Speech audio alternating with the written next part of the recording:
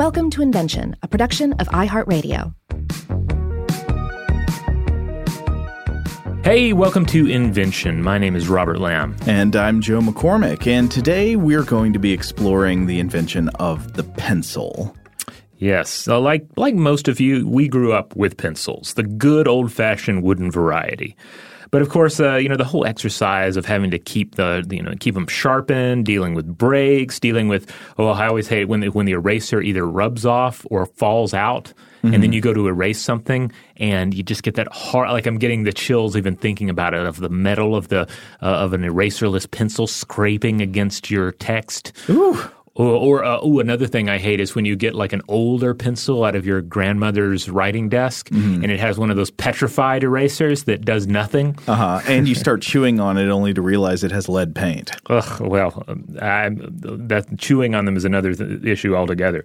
But I remember, eventually feeling done with the old-fashioned wooden pencil, and then I embraced the mechanical pencil instead. Wait. You mean done like I'm never going to use a wooden pencil again? Basically, yeah. It's like, what? Mechanical pencils exist? Goodbye, wooden pencil. I'm done with you and sharpeners. Death to pencils, just no more. Basically. And, also, I think at the time being, essentially still a child, like there was the gadgetry of it, right? Suddenly, there's this plastic cylinder, or I remember the fancy ones where you had to like load the little purchased lead into the back of the pencil, and then you're having to click it to get it. I mean, ultimately, it's another headache, right? Because it still breaks. You still have to reload it. You have to you end up dropping those little tiny leads all over the place.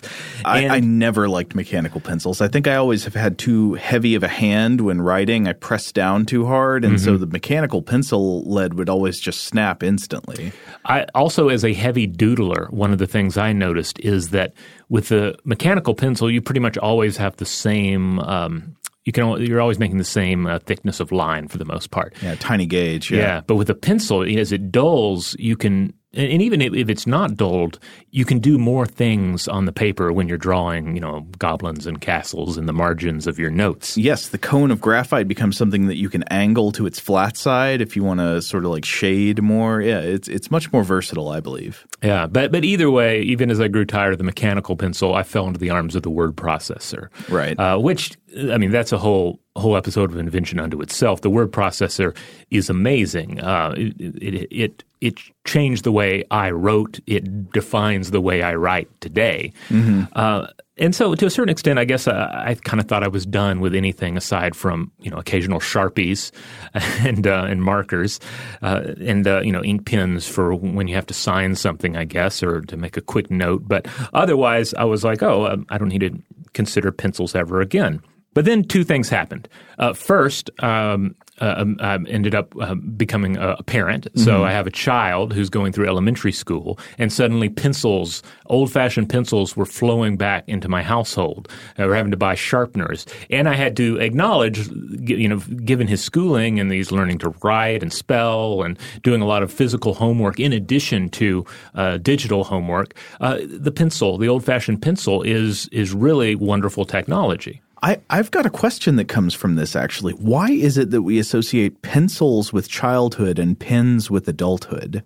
Do you know what I mean? Yeah, well, okay, part of it, I think, is the eraser aspect of it, right? The idea that as you're learning, you will be making mistakes. And you will need to correct things. And then adults make mistakes? Oh, no, obviously. But perhaps there is this idea as adults that we don't make mistakes, or we shouldn't be making mistakes, or when we make mistakes, we'll just cross it out. We're not turning our work into a supervisor, to a teacher anymore. We can, these notes are mostly for my own purposes, and therefore I can do what I want. With adults, it's more important to have a constant reminder of your mistake as a big scratched out blot on the page staring back at you rather than something that you can erase all evidence of. Right. Now, of course, some of you may be saying, there are erasable pens. I definitely remember erasable pens. Oh, those were horrible. Yeah, I was never a huge fan of them, but they did exist, just to acknowledge. But another thing that has very recently happened to me, really in the last month, is after like a 5-year period of being a dungeon master in Dungeons & Dragons. I became a player again under another dungeon master. So I had my physical character sheet. Again, one can use a digital character sheet, but I prefer the paper. And if you're going to be writing down a bunch of stats and belongings, recording how much gold your character has, how many experience points, their hit points, etc., it really behooves you to have an erasable pencil, to have a pencil at your disposal for this. So I find myself using an old-fashioned pencil once more and not only appreciating it, but marveling at the perfection of the device, of this invention, of this writing implement, the pencil. I got to ask, do you go like full-on pencil, long thing with the eraser, or are you kind of a golf pencil game? I am not a golf pencil person. No, what I'm really digging right now, and this feels a little extravagant when I compare it to my childhood experience with pencils, pre-sharpened Ticonderoga pencils that come in the box, already sharpened. You just take them out, they're ready to go. If you want to be just completely reckless, and I don't recommend this, you could like basically pull one out, write with it until it breaks, and then just throw it away. But don't do that, obviously.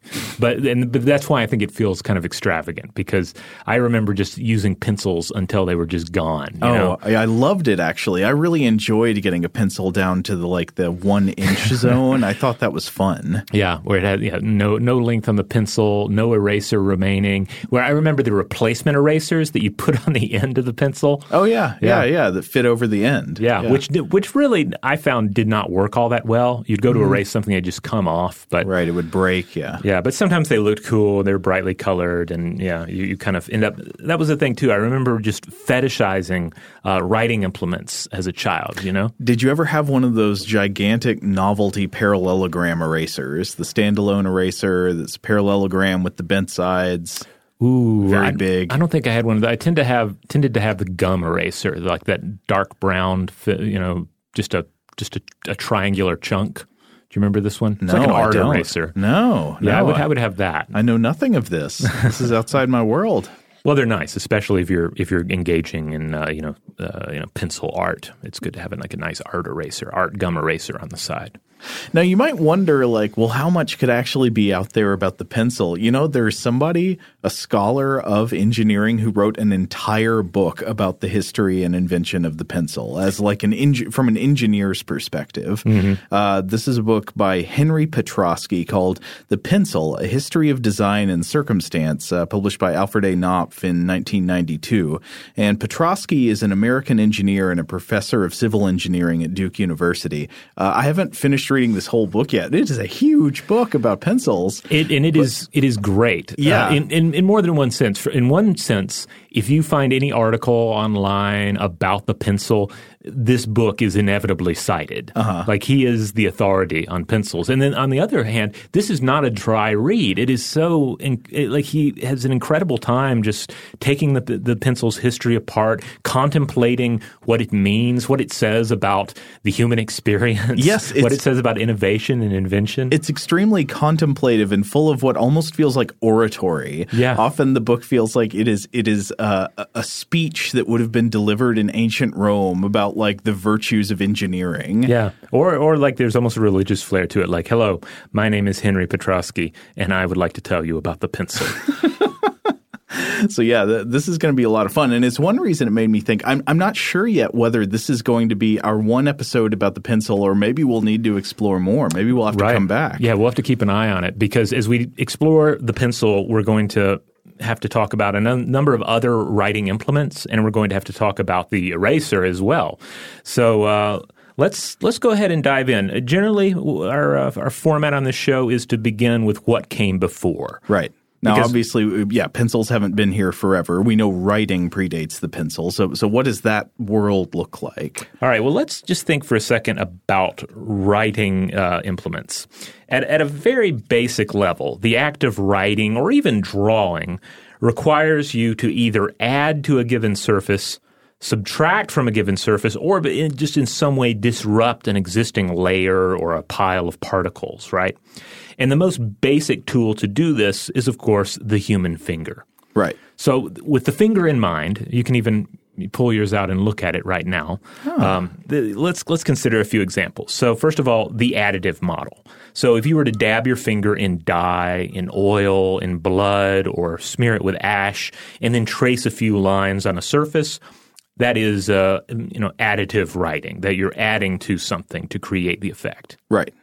Then there is subtractive. Okay, if you used your fingernail to scratch a few lines into a surface by removing the outer layers, such as layers of bark on a tree, a stone face, paint on a house or on a metal sign, that sort of thing, then you are subtracting from it to make your mark. And both of these methods of making marks go far back into prehistory. Like if you look at cave paintings or petroglyphs, some of these are going to be additive, where they've created some kind of pigment out of something and then painted that onto cave walls.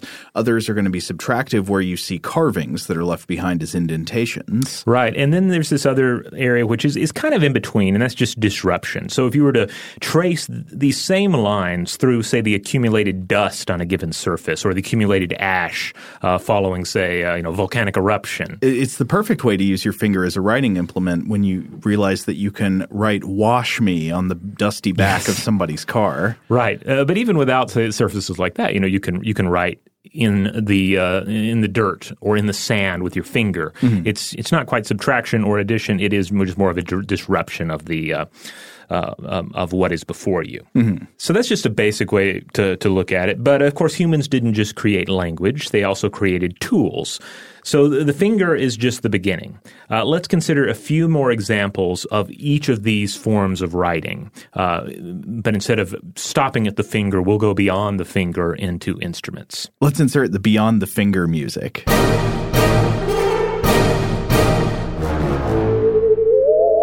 Beyond the finger. All right, going beyond the finger. So let's start with both subtractive and disruption, sort of putting them together into one category here. I think a fine example of this is the use of a stylus to make marks in a wax or clay tablet. And this was used from ancient times well into the Middle Ages. Yeah, I think probably it would be the oldest examples of character-based writing we have, right? Would be, from ancient Mesopotamia, using stylus to make indentations in a clay or wax surface. And for a more modern example, I think you have some of these novelty toys where you use a magnetic stylus to move around iron filings. Oh, yeah. Generally you're not maybe writing something. You're more like putting a mustache of iron filings onto a cartoon face. Mm-hmm. But that, I think, also is an example of what we're talking about here. Now, speaking of the stylus or styles, which I believe is the plural, Petrosky writes that iron styles were known to be often misused in Roman times because one of the things about a fine tipped metal object is you can also use them to stab people. Right. So sometimes they were banned in favor of ivory or other materials, which of course begs the question: can't you stab somebody with ivory? Obviously, you can. I mean, you can stab somebody with a number 2 pencil if it's sharpened enough, and so I don't entirely understand the prohibition there. But lead was also a particularly favored material at the time as well. Yeah, and we can come back to that. Yes. Now let's talk about additive writing implements. The use of chalk and slate is a great example, and that goes back at least to the 8th century. And the use of ink on a brush or in a pen is another good example. The history of the ink pen, we'll have to, I think, wait for another episode of this show. But suffice to say that reed pens were used in ancient Egypt 5,000 years ago and are still used today in some places. Quills have been used for this purpose as well, as have metal nibs. The ink pen with a reservoir dates back seemingly at least as far as the 10th century CE to northern Africa. And then, of course, the pencil, the modern pencil that we're talking about in this episode, this is additive as well. An additive method that uses a graphite cord length of wood sharpened on one end and capped with a rubber eraser on the other. Though, of course, sometimes you'll still find pencils that are either not capped with an eraser or capped with just metal. Yeah. Your golf pencil's not capped. Yeah. That's the low rent version. Right. Well, maybe we should take a break, and then when we come back, we can discuss the pencil in terms of names and materials.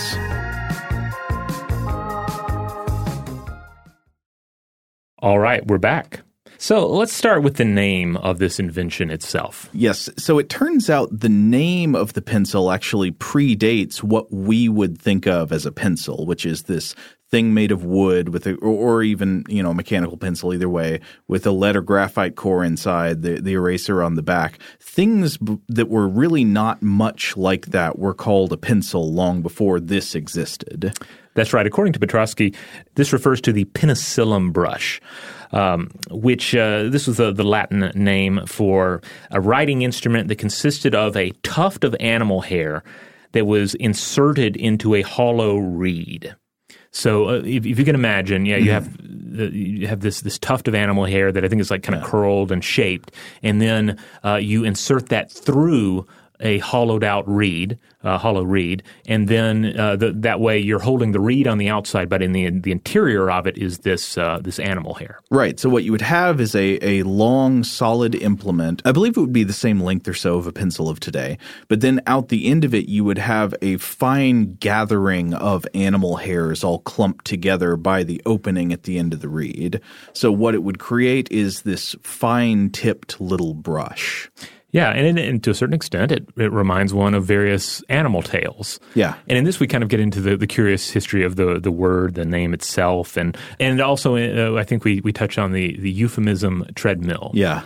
That we've discussed on Stuff to Blow Your Mind in the past, because the Latin name stems from penicillus, for brush, which is a diminutive form of the word penis, which is Latin for tail. So a pencil is literally a little tail. Yes. And if you're wondering, I did look it up. Was the word penis in Latin, did that actually ever mean penis like it does in English today? Apparently sometimes it did, but originally what it meant was tail. And then again, through some process of euphemisms or whatever, or associations, it also came to mean what it means in English today. So call it what you will. Let's consider the particular strengths of the modern pencil based on what we've been talking about so far. So first of all, it is portable. It is highly portable. It is smudge-proof to a very large degree, at least when you can smudge pencil etchings, but compare it to ink, compare it to chalk on a board, I think it's safe to say that it's pretty smudge-free. It's less messy than most of these other forms of writing. It is erasable on untreated paper, and certainly today anyway, it is inexpensive. People regularly treat the pencil like dirt. I'll walk my son into school, and there'll be like a pencil in a mud puddle. And of course, I've kind of been broken by our disposable culture to where I would just pass it by. He'll stop, he'll pick it up out of the mud puddle and be like, look, here's a pencil. We should save this. And sometimes I have to say, oh, I think you're right. The eraser looks pretty good on that one. It's even still sharpened. Okay, let's dry it off. That's the sweetest thing, saving a pencil. Yeah, I mean, and I agree with him now that I'm forcing myself to respect the pencil a lot more. Now, by Roman times, I think Petrosky points out that you have two different threads of technology that would eventually unite to become the pencil we have today. Because in those times, we had the penicillum, the brush, the reed with the hair through it, and that would sort of supply the elements that you think of like a long thing that you can hold in your hand to write with. It's rigid and it makes a dark, fine mark on the page. But the other thing he points out is that at the time, lead was literally used as a writing implement, and this would have been real lead, not the graphite of today. So there are several reasons that lead would be useful as a writing implement. Number one, it's very soft, and so it can rub off on a writing surface to easily leave a mark. But that mark, if you were just holding a chunk of lead in your hand to write with, the mark would probably not be very dark. It would be kind of light colored. And it would not be, necessarily be very permanent. Maybe it could easily get rubbed off, and also kind of be hard to hold the chunk in your hand as you're writing. So it seems like these two things could ultimately kind of converged, right? Yeah. Now, a quick note on lead. For starters, there's an older episode of Stuff to Blow Your Mind, our other podcast, titled Cupid's Laden Arrow, which is about lead and about the history of lead and how lead was used. And we get into a lot of Roman uses of lead in that as well. Another thing to keep in mind is that graphite was long thought to be a form of lead and was sometimes classified as such. Thus, some of our confusion at time regarding the lead in our pencil. Yeah, but there is a specific material reason why something like lead would have been useful for writing, and again, it's that it's soft. To the lead, the paper that you write on is kind of like sandpaper. It just scrapes it right off and leaves some on there to be your additive marking material. Absolutely. So, of course, graphite or lead or charcoal, any of these things, in and of themselves can be used as a writing implement. You could just have a chunk of graphite in your hand. But do you actually want to write with that? Do you want your hand to potentially cramp? That's something that Petrosky touches on a number of times, is that you need a writing implement that is not too big or too small. Like if you had to write with a golfing pencil all the time, like a golfing pencil is ideal because ultimately you're not writing, you're only going to be so verbose while you're keeping score during a golf game. You just need to jot down a few numbers here and there. There's no, introductory paragraph or a self-reflection essay. Right. Only needs to be useful enough to cheat. Right. Another question is, do you want that graphite or lead all over your hand and your fingers and then potentially all over your work surface while you're writing? Thus the need to encase it in something, much like the reed casing of the sort of, the earlier pencil, the penicillum that we discussed earlier. So there's that side of the advancement. The other side of the advancement, of course, is that paper became increasingly cheaper. And graphite then was an increasingly favored means of etching on it, especially after a deposit of fine graphite was unearthed in Cumbria, England during the 1500s. By the way, in this region today, you'll find the Derwent Pencil Museum in what is now Keswick. They have the largest colored pencil in the world. Ah, that sounds like something worth stopping on your road trip for. Right. Now, I did note that they specify largest colored pencil in the world, which makes me think there must be an even larger just graphite pencil somewhere in the world, but I do not know where that is. So I would love to hear from our listeners if they know where we can find such a Titan pencil. It's got to be in Florida. So I was reading another article on this. This one came from Howard J. Bennett in the Washington Post. There was an article, Ever Wondered About the Lead in Pencils? And he points out that, yes, graphite was thought to be a form of lead at the time, and this is why we still refer to the lead in the pencil. But at the time, a graphite stylus was just a sawed-off stick of graphite, sort of like a thick crayon, Bennett writes, with no paper wrapped around it. And you would whittle down one end of it with a knife, as you would like whittle a stick, and then use that to write with. That doesn't sound very fun. You're just going to get graphite all over your fingers, right? Petrosky comments at length, actually, about the interesting phenomenon of tools and materials that are named after the original materials they were made out of, but no longer are made out of those materials. Yes. So you've got the lead in a pencil, the silverware you use, which is made out of stainless steel. And he talks about how I think in England erasers are often called rubbers, even though they're probably now made out of some petroleum product. Oh, yes. Yeah, it's like the terminology sticks even though the material changes. Right. So in the late 1500s, people began gluing graphite rods inside wooden sleeves, because that's essentially what we're talking about here with a pencil. Even though, generally I'm looking at a pencil right now, and you certainly do not get that sense from looking at the modern version of it. You don't feel like this is a thing that was assembled. It almost feels like something that was grown. Yeah.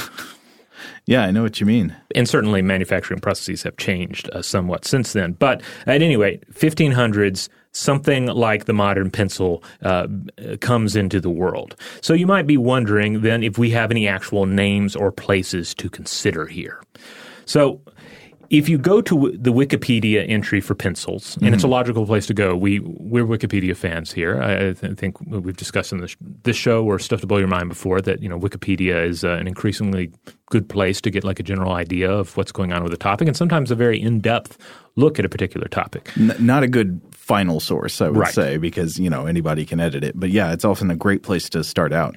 But if you do go to Wikipedia's entry for pencils, you'll find Simonio and Lindiana Bernacati credited with this advancement circa 1560 in Italy. Okay. So the sources on this are a Rocket City Space Pioneers page, which had a short article titled "Who Invented the Pencil?" despite the Rocket City Space Pioneers having been a past Google Lunar X Prize participant and not really, a website associated with the history of writing implements. That's interesting. It also cites a historyofinformation.com website written by Jeremy Norman, who wrote, quote, Simonio and Lidiana Bernacati are believed to have created the first carpentry pencil. They did this by hollowing out a stick of juniper wood.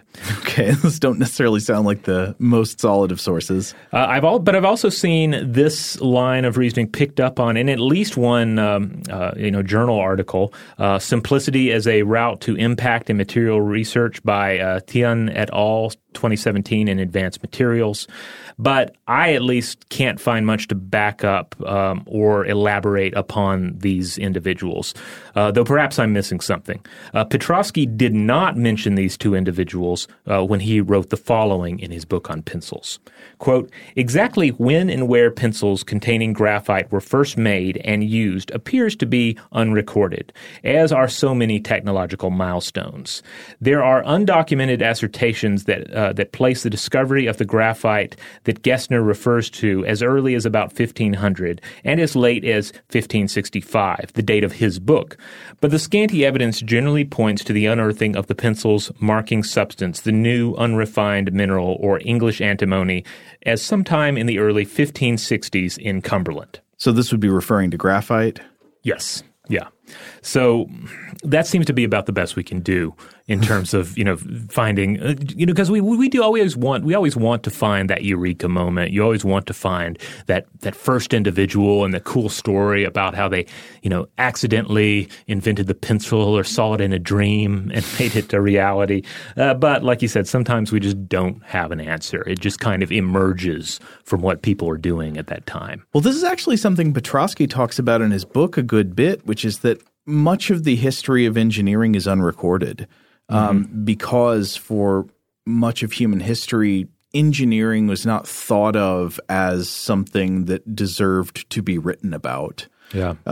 Like he talks about in ancient Rome, Vitruvius, writes this great treatise on architecture where it's clear that Vitruvius is he really knows his stuff in terms of engineering and architecture of the day, but he's a terrible writer. Like he didn't, bother to go out and say like, I'm going to get a better writer to do this.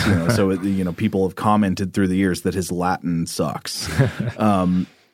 But yeah, I think it's just because historically it's a fairly unusual attitude that engineering innovation is worth being written about. And a lot of times, especially worth being written about in like sources that are meant to be, read by the public and sustained over time. A lot of times if we want insights from literary sources on the history of engineering, you have to like look at people's diaries and letters and stuff. Yeah. And then something we've seen in the past too is you'll have like a situation where there's the person who happens upon an innovation or even an invention just in order to get the work done, to get through the day, be it like essentially creating the forerunner of the jigsaw puzzle in order to be a better teacher, that sort of thing. And then there's the person who comes along and says, I bet I could make some money off of that. I bet I could mass produce that, et cetera. Yeah. So no offense to the Bernacatis. I don't know whether I buy that or not, but I mean, it very well may be true. We just do not have perhaps robust evidence enough, to state that is what happened. Okay, so question mark on that. Yes. But at any rate, it certainly catches on. And then later in 1790, it was discovered that one could vary the hardness of a pencil's lead by mixing powdered graphite with clay and firing it in a kiln. The more clay, the harder the lead. And this is ideal if you want a finely sharpened pencil that won't break easily. Well, that's the friend of the heavy-handed like me. Yeah, and also, it allows you, again, to make different types of lines and strokes, right? You have the finely sharpened pencil where you can do a lot of very fine work, but then as it gets duller, you can color in those shapes. You can, it changes how you're writing, but it also gives you a lot more versatility. Okay, so whoever actually invented it, we know by the 1500s, these graphite cores were being inserted into these wooden outlines. And then by the late 1700s, they had found a better way to incorporate graphite by mixing it with this clay. And you're getting something more like the pencil product we're familiar with. Right, yeah. And it's inside the wood. So we almost have the pencil that the basic form of the pencil that we have today. But of course, it's missing something on one end, and that would be the eraser, which we'll get to in a bit. For now, we're going to take a break, but we will be right back to continue our exploration.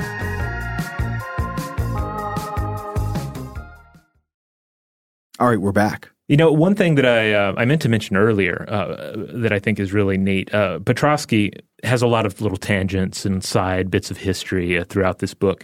And in discussing like the advantages of a pencil over other writing implements, he shares a little bit about the Scottish poet Robert Burns, who lived 1759 through 1796. And his reported fondness for writing on glass panes with either it seems to depend on who you're reading on this, either a diamond pointed pen or stylus or perhaps a diamond ring. Wow. So he's using it to etch into the glass pane, permanently composing poetry upon it. Or within it, depending on how you look at it. And a number of these diamond point engravings can still be found throughout Scotland, though some may be fakes, apparently. Not actually Roby. Right. But if anyone out there has, certainly if you are Scottish or if you have lived in Scotland or traveled in Scotland for any length of time and you've seen one of these, we'd love to hear from you about it. But anyway, they're often celebrated. And Petrosky argues that the pencil delivers on a number of the strengths exhibited by this technique without having to rely on fine stones and vandalism. Though interestingly enough, he stresses, the graphite in a pencil is chemically the same as a diamond. Oh, yeah, the same constituents, different structure, right? Yeah. Oh, were my love yon carbon fair. All right, so coming back to the pencil itself. The pencil was then used in Congress with ink for a long time as a way of, say, lightly marking the margins or even tracing characters before bringing in permanent ink to make it permanent and, of course, to stand out more, bright black ink on parchment. But the pencil becomes steadily more important, evolving from a mere instrument among many to being the writing implement par excellence of the pre-computer world.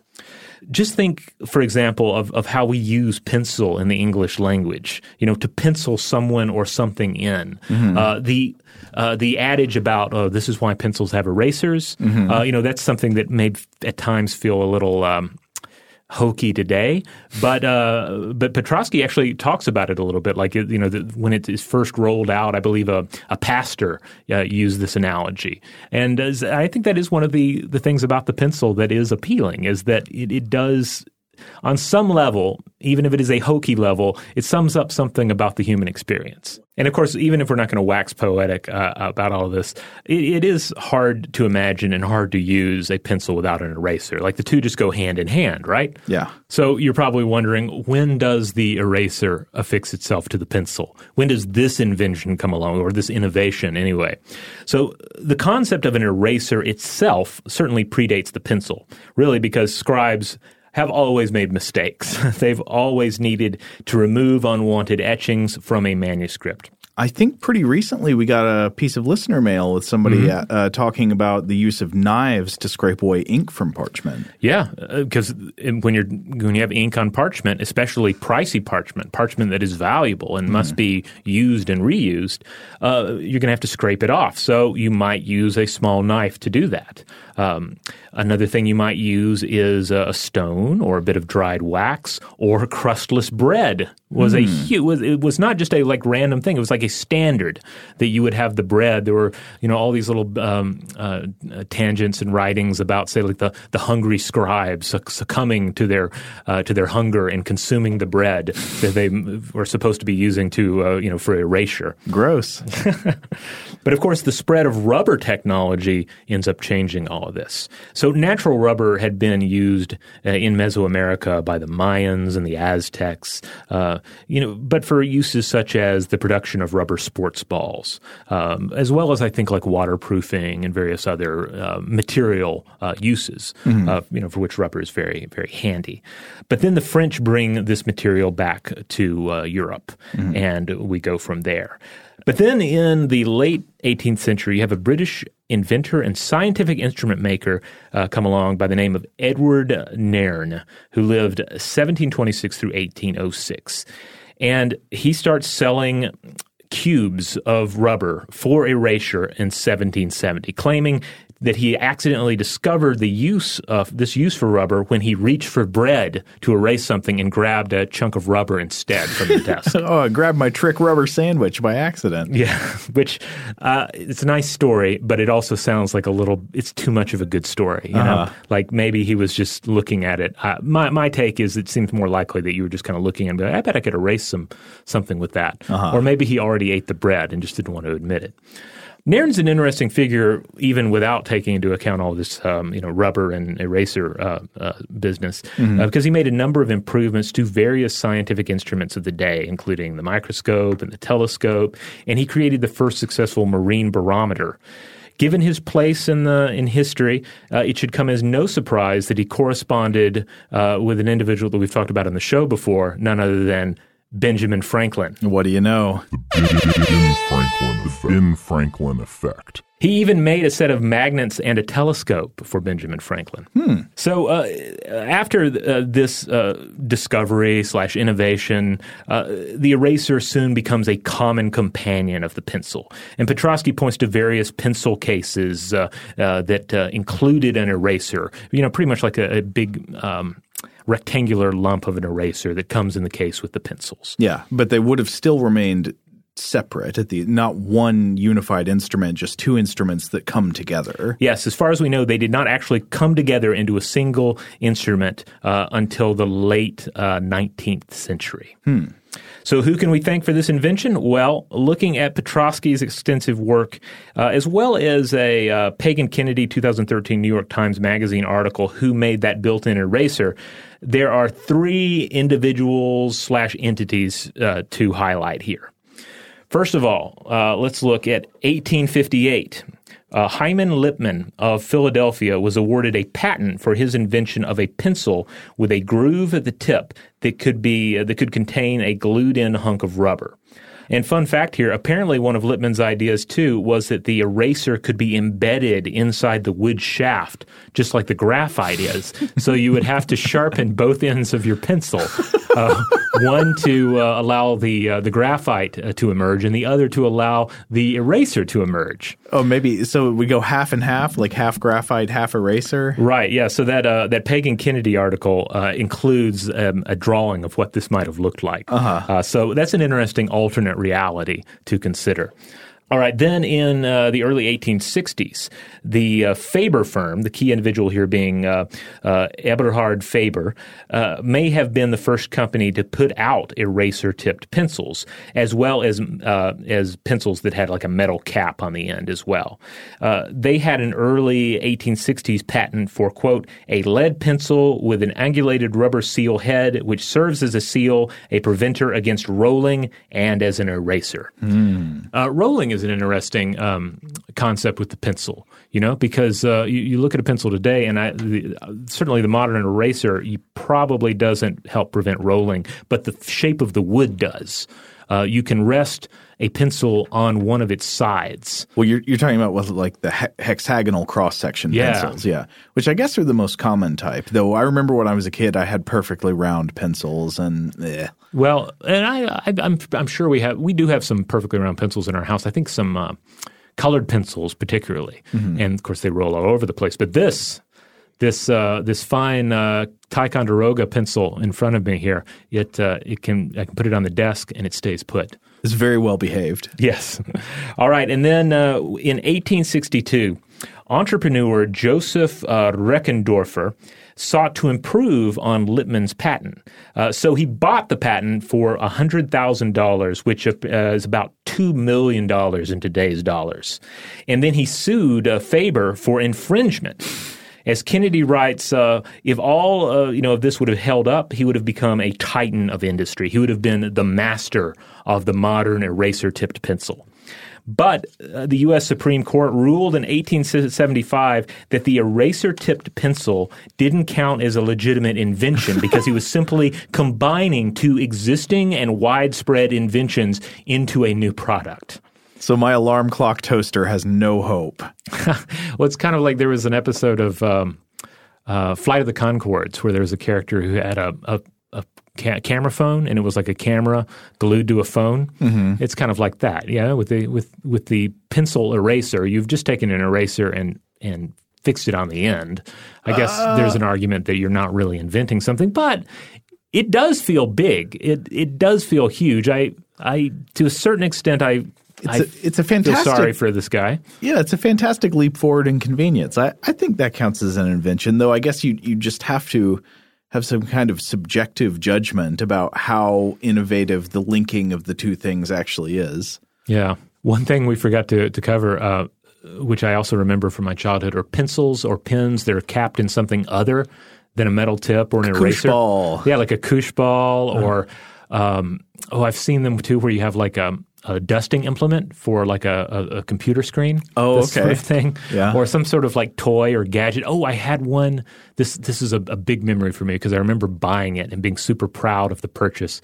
And really being proud of it for a number of years is that I had a Gremlins 2 pencil that was capped in a gremlin that was as if it were like it was perched on the pencil top, like it was like holding onto the pencil. And I loved that thing. I don't think I ever sharpened it. I was so proud of it. That's so good. I wish I'd had that. I think I had like a Taz that could go over the back of the pencil. Yeah. Which, I don't know.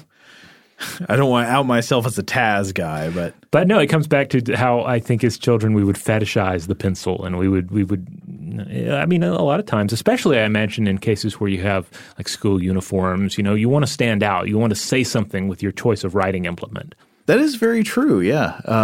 Well, I mean, it goes beyond just like decorations for the pencils. You'd have different kinds of pencils, like the wacky pencils, of course, that would bend around in different things. I remember people at my school being very into like the gel pens. That seemed almost like an identity forming kind of signaler. Yeah. Now, speaking of the eraser, Petrosky writes that as erasers became more and more popular, there was actually kind of a backlash to them, kind of almost like a future shock, a technological anxiety concerning the erasability of text.